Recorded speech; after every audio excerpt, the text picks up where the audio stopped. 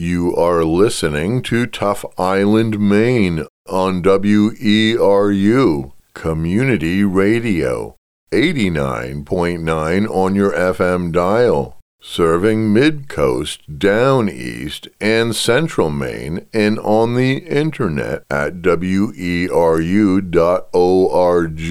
Warning, these true stories may not be appropriate for children. Listener discretion is advised. Some names have been changed to protect the innocent and the guilty. Chapter 12. My name is Crashberry, and for 2 years, when I was a much younger man, I lived on Matinicus, Maine's most remote inhabited island. A couple of years living in a fish shack didn't make me an expert on Matinicus, but it was a long enough immersion to recognize the distinctive nature of the island, to see beyond the myth and the hype, to study a unique society with a wannabe writer's brain, filtered through a thick lens of drugs, youth, and hard work. My time on Matinicus taught me an important lesson. Be careful on Tough Island.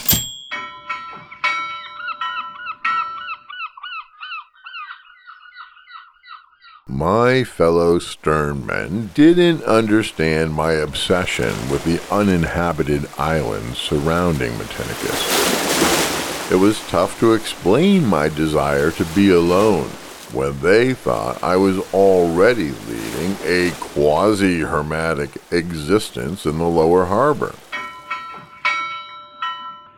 I'd set foot on the following islands: Ragged Ass, 2 Bush, No Man's Land, 10-pound wooden ball. Because of the distance, the difficulty, and the law, it was highly unlikely I'd ever actually land on Matinicus Rock.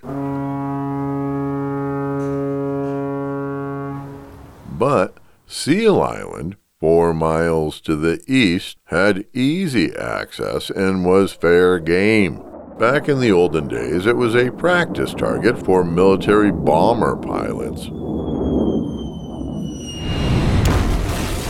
In modern times, it became a bird sanctuary, with a tiny shack in the middle of the island for the occasional official bird watchers from the Audubon Society. Some people might not consider our camping trip on Seal Island to be a romantic getaway, but I did. My pal, Captain Rick Coles, gave us a lift in his boat and towed my borrowed skiff behind, almost all the way to Seal Island. When we got close, Alice and I climbed into the skiff and rowed ashore to claim the entire 65-acre island for ourselves. After setting up the tent, we stripped naked to enjoy the last vestiges of a Saturday summer afternoon, followed by wine, water, weed, and food.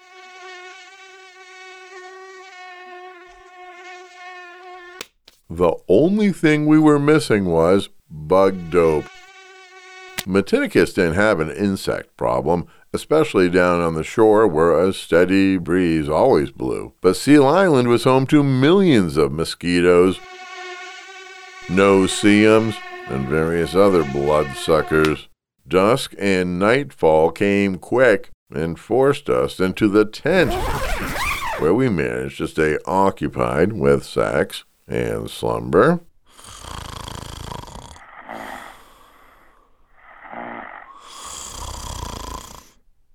The next morning, an amazing sunrise woke us.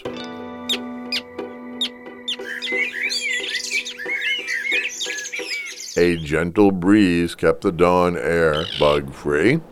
After making a campfire to boil water for a cup of tea, we explored the island's shoreline of rock, ledge, and bird alone, except for Alice and the squawking birds. Seal Island made Matinicus look like Manhattan. We launched the skiff, intending to circumnavigate the island, but instead a seal grabbed our attention. We watched and followed as the seal approached a string of lobster buoys, then dove at each one, disappearing to follow the pot warp to the bottom, where the seal would attack the trap, getting both the bait and the lobsters. Then the seal would surface for a breather and then head to the next buoy.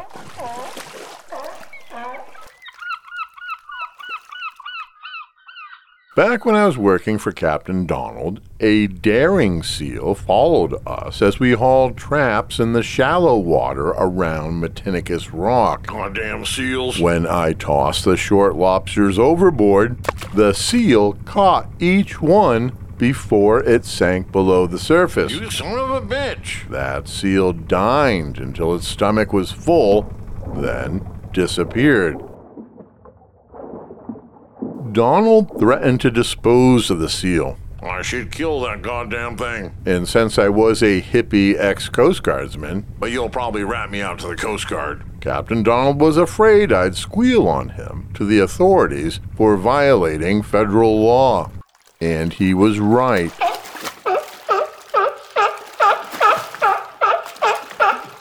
Seals are the real reason most lobstermen carry weapons aboard their vessels. Guns are used to murder marine mammals, usually, not to shoot fellow humans, usually. No matter how many lobsters the seals stole from us, I still loved them.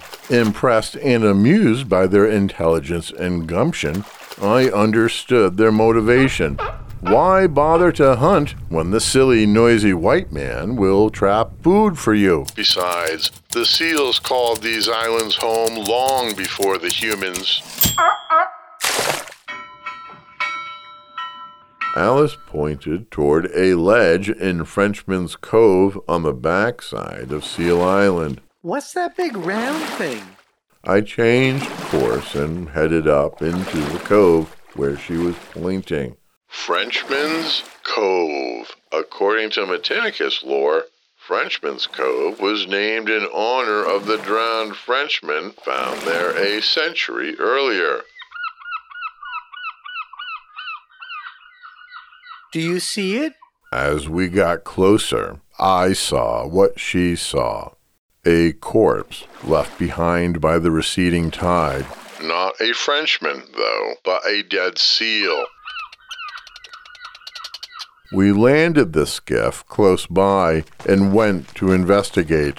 The body was bloated.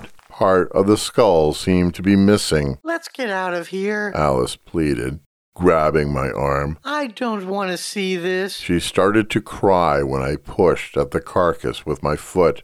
Come on, let's go, please. She begged. Now? She would have freaked if I tried to examine the body. The seal's head injury and death were probably the result of a gunshot wound, most likely by a lobsterman from Matinicus or Vinyl Haven. We climbed back into the skiff and rowed back the way we came, and we didn't see any more seals.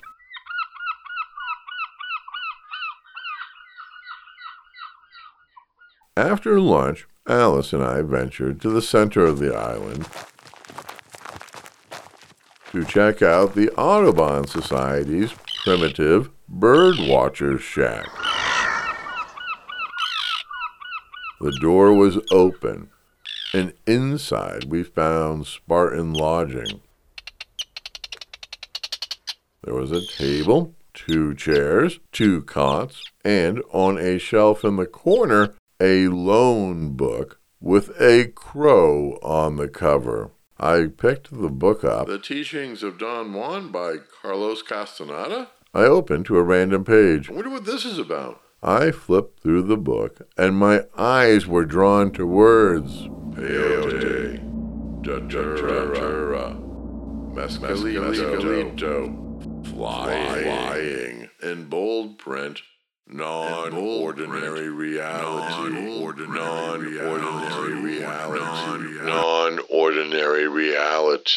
I knew I needed to read this book. It's all about hallucinogens, I said to Alice. I've heard of him, she answered, almost sneering. Alice wasn't a fan of psychedelics. There's a whole series of books by him.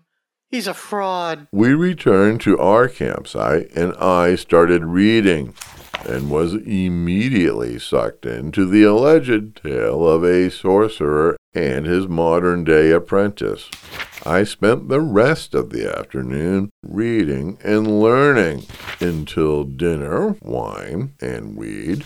And when darkness returned, so did the bugs.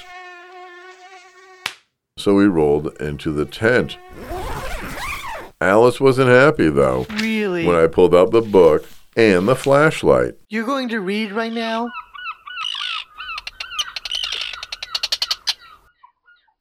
Alice was my first real girlfriend since high school. I've been with many women before and during the Coast Guard,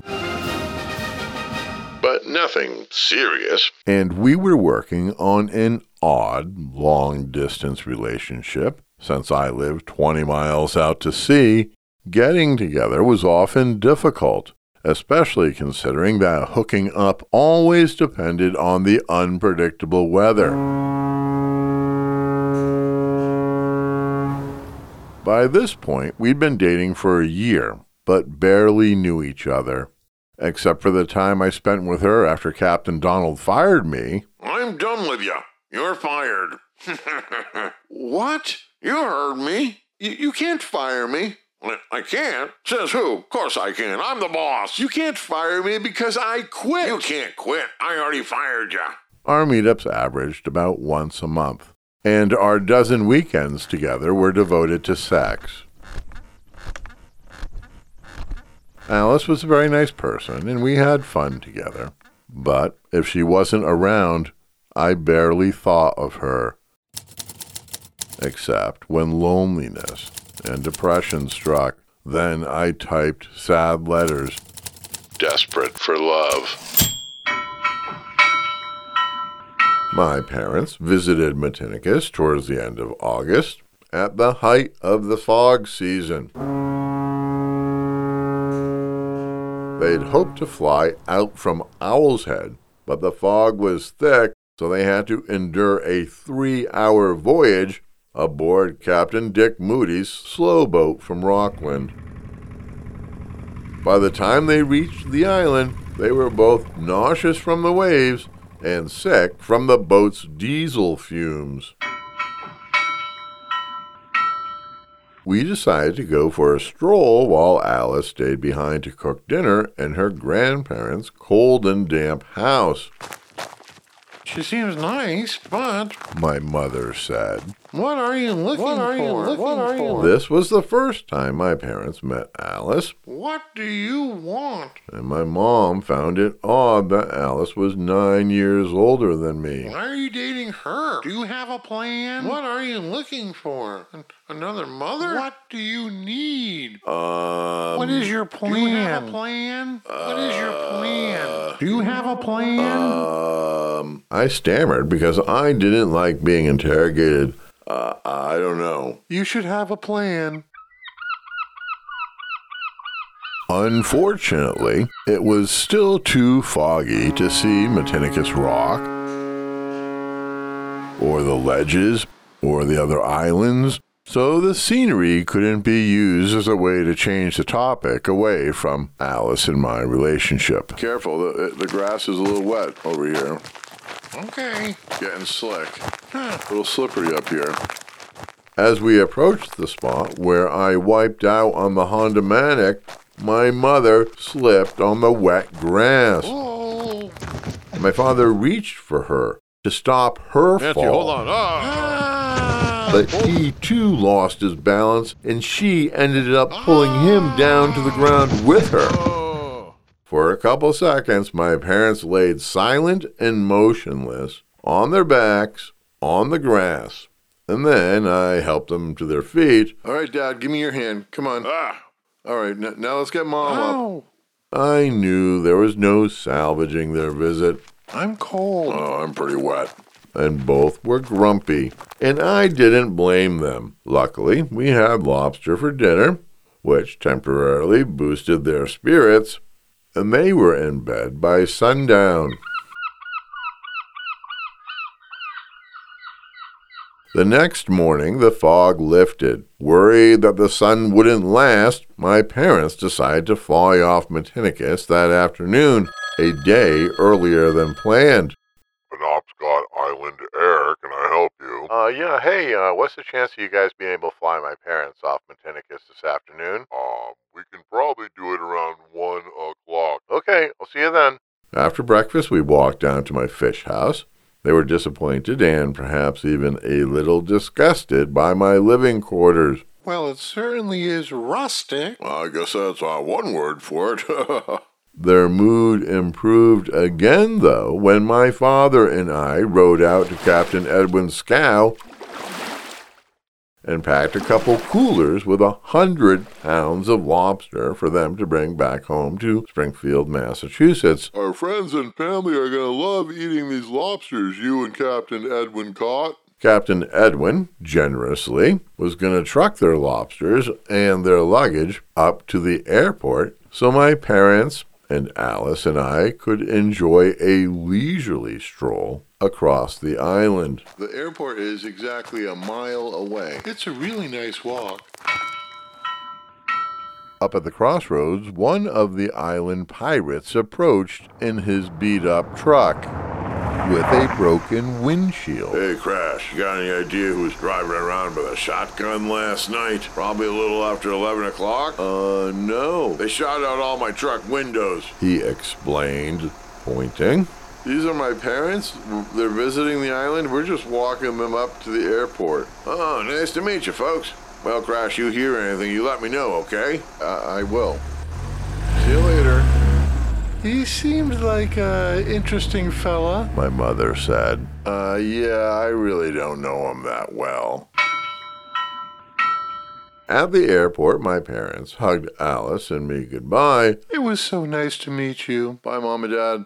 I love you. Take care, son. And I could tell from the look on their faces,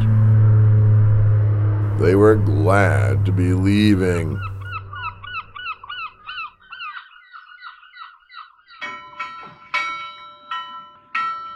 It was a cold and foggy Halloween night. I'd just been up to the parsonage,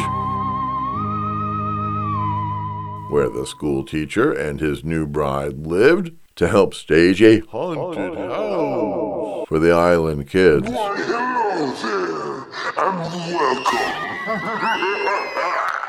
I'd had a couple of drinks and was looking forward to slumber. I was almost to the lower harbor when another islander, driving his truck, spotted me on the road.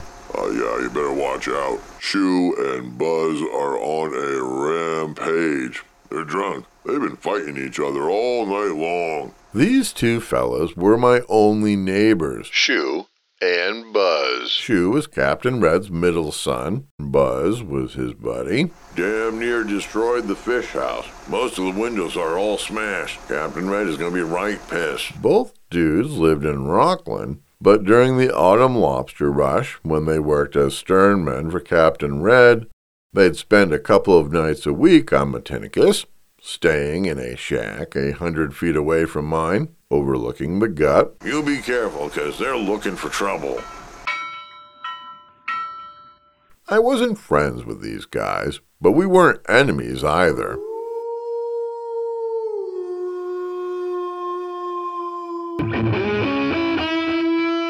Rock and roll blasted from their shack as I rounded the corner onto Captain Edwin's wharf.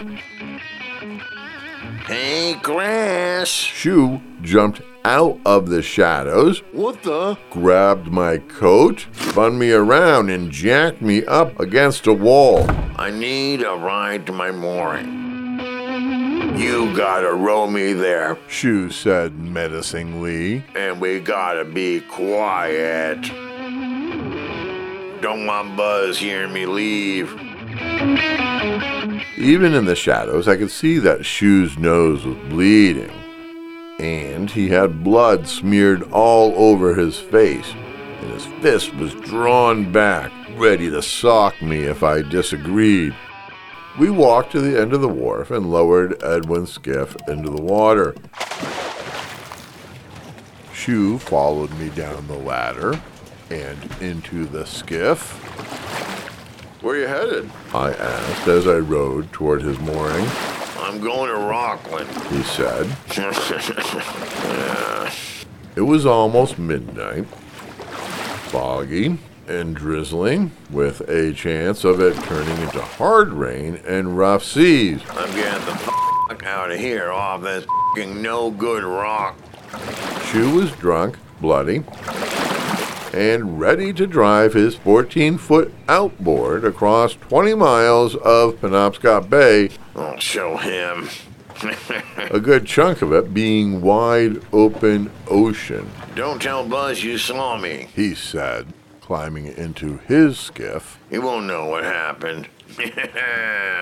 Thanks for the lift. I'll catch you later. He started the outboard, released the mooring, and disappeared into the misty dark.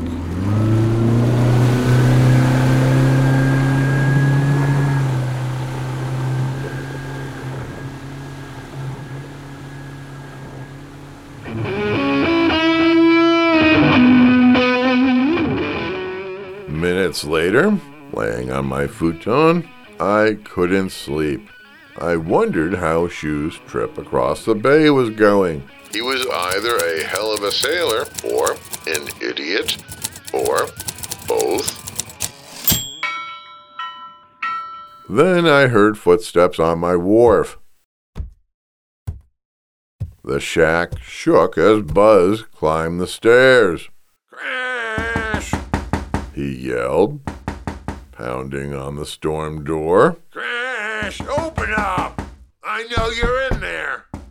Thankfully, as a precaution, I had closed and locked the big wooden storm door to my room from the inside. The first and only time I ever locked my door. I know you got some whiskey to share with your old pal, Buzz. I didn't answer. He grabbed the door handle and gave it a pull, a yank. Yeah. He pounded and pounded, but finally gave up. As he stormed down the stairs, I was relieved he was gone, but my sense of relief only lasted about 5 minutes. I know you're in there. Again, I didn't answer. And you've got whiskey. Ha! Whiskey! Whiskey! I'm giving you one more chance. Give me whiskey or be prepared to face the consequences. I gotta admit, I was scared, and there was nothing I could do. I didn't have a gun, I didn't have a phone, and I wasn't about to start a fist fight with a drunken stern man, that's for sure. Okay, Crash, time's up. Prepare to meet your maker. Ha! His gun fired once. Whiskey! Over the roof of the shack. I know you got some whiskey to share with your old pal, Buzz. Give me some whiskey! Frozen on the futon, I'd never been more terrified. I knew the downstairs shop door was unlocked. Give me some whiskey! And if he wanted to kill me for my whiskey, he could easily fire his shotgun through the floor vent. That's what I was thinking. laying there in a shack with no telephone or marine radio, no way to call for help. And if he did shoot me, could I reach the nearest neighbor? A quarter-mile away. No more ammo. Crawling, Damn it. wounded, on my hands and knees. That son of a bitch. Then I heard the crunch of his boots on the road. Sounded like he was headed home, but I was not going to get up and check. Soon after, I fell asleep.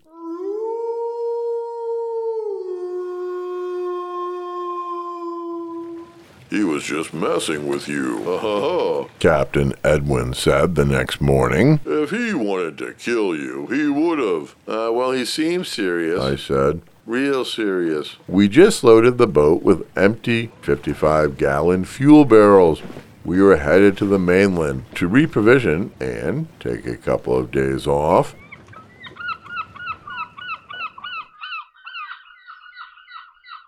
I was going down to Portland to the Village Cafe. Good evening. Welcome to the Village Cafe. For supper with Alice. Hi there. We have reservations. Her mom and dad.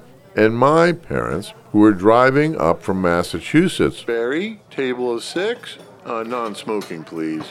Right this way. We wanted the parents to meet because we had big news to share.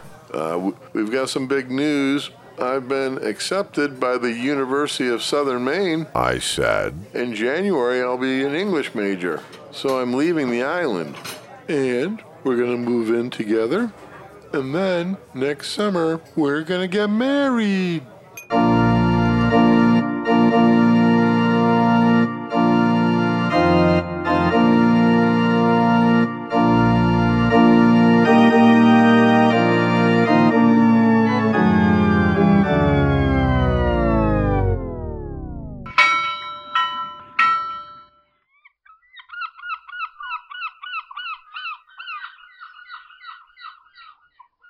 Tough Island is written, produced, and voiced by Crash Berry. That's me. Tough Island, Maine is based on the book Tough Island. Visit crashberry.com for other episodes of Tough Island, Maine, for more information about my books, or my podcast, Devils and Dirtbags. Season 1 is a true crime investigation of evil priests and their protectors. And remember, be careful on Tough Island.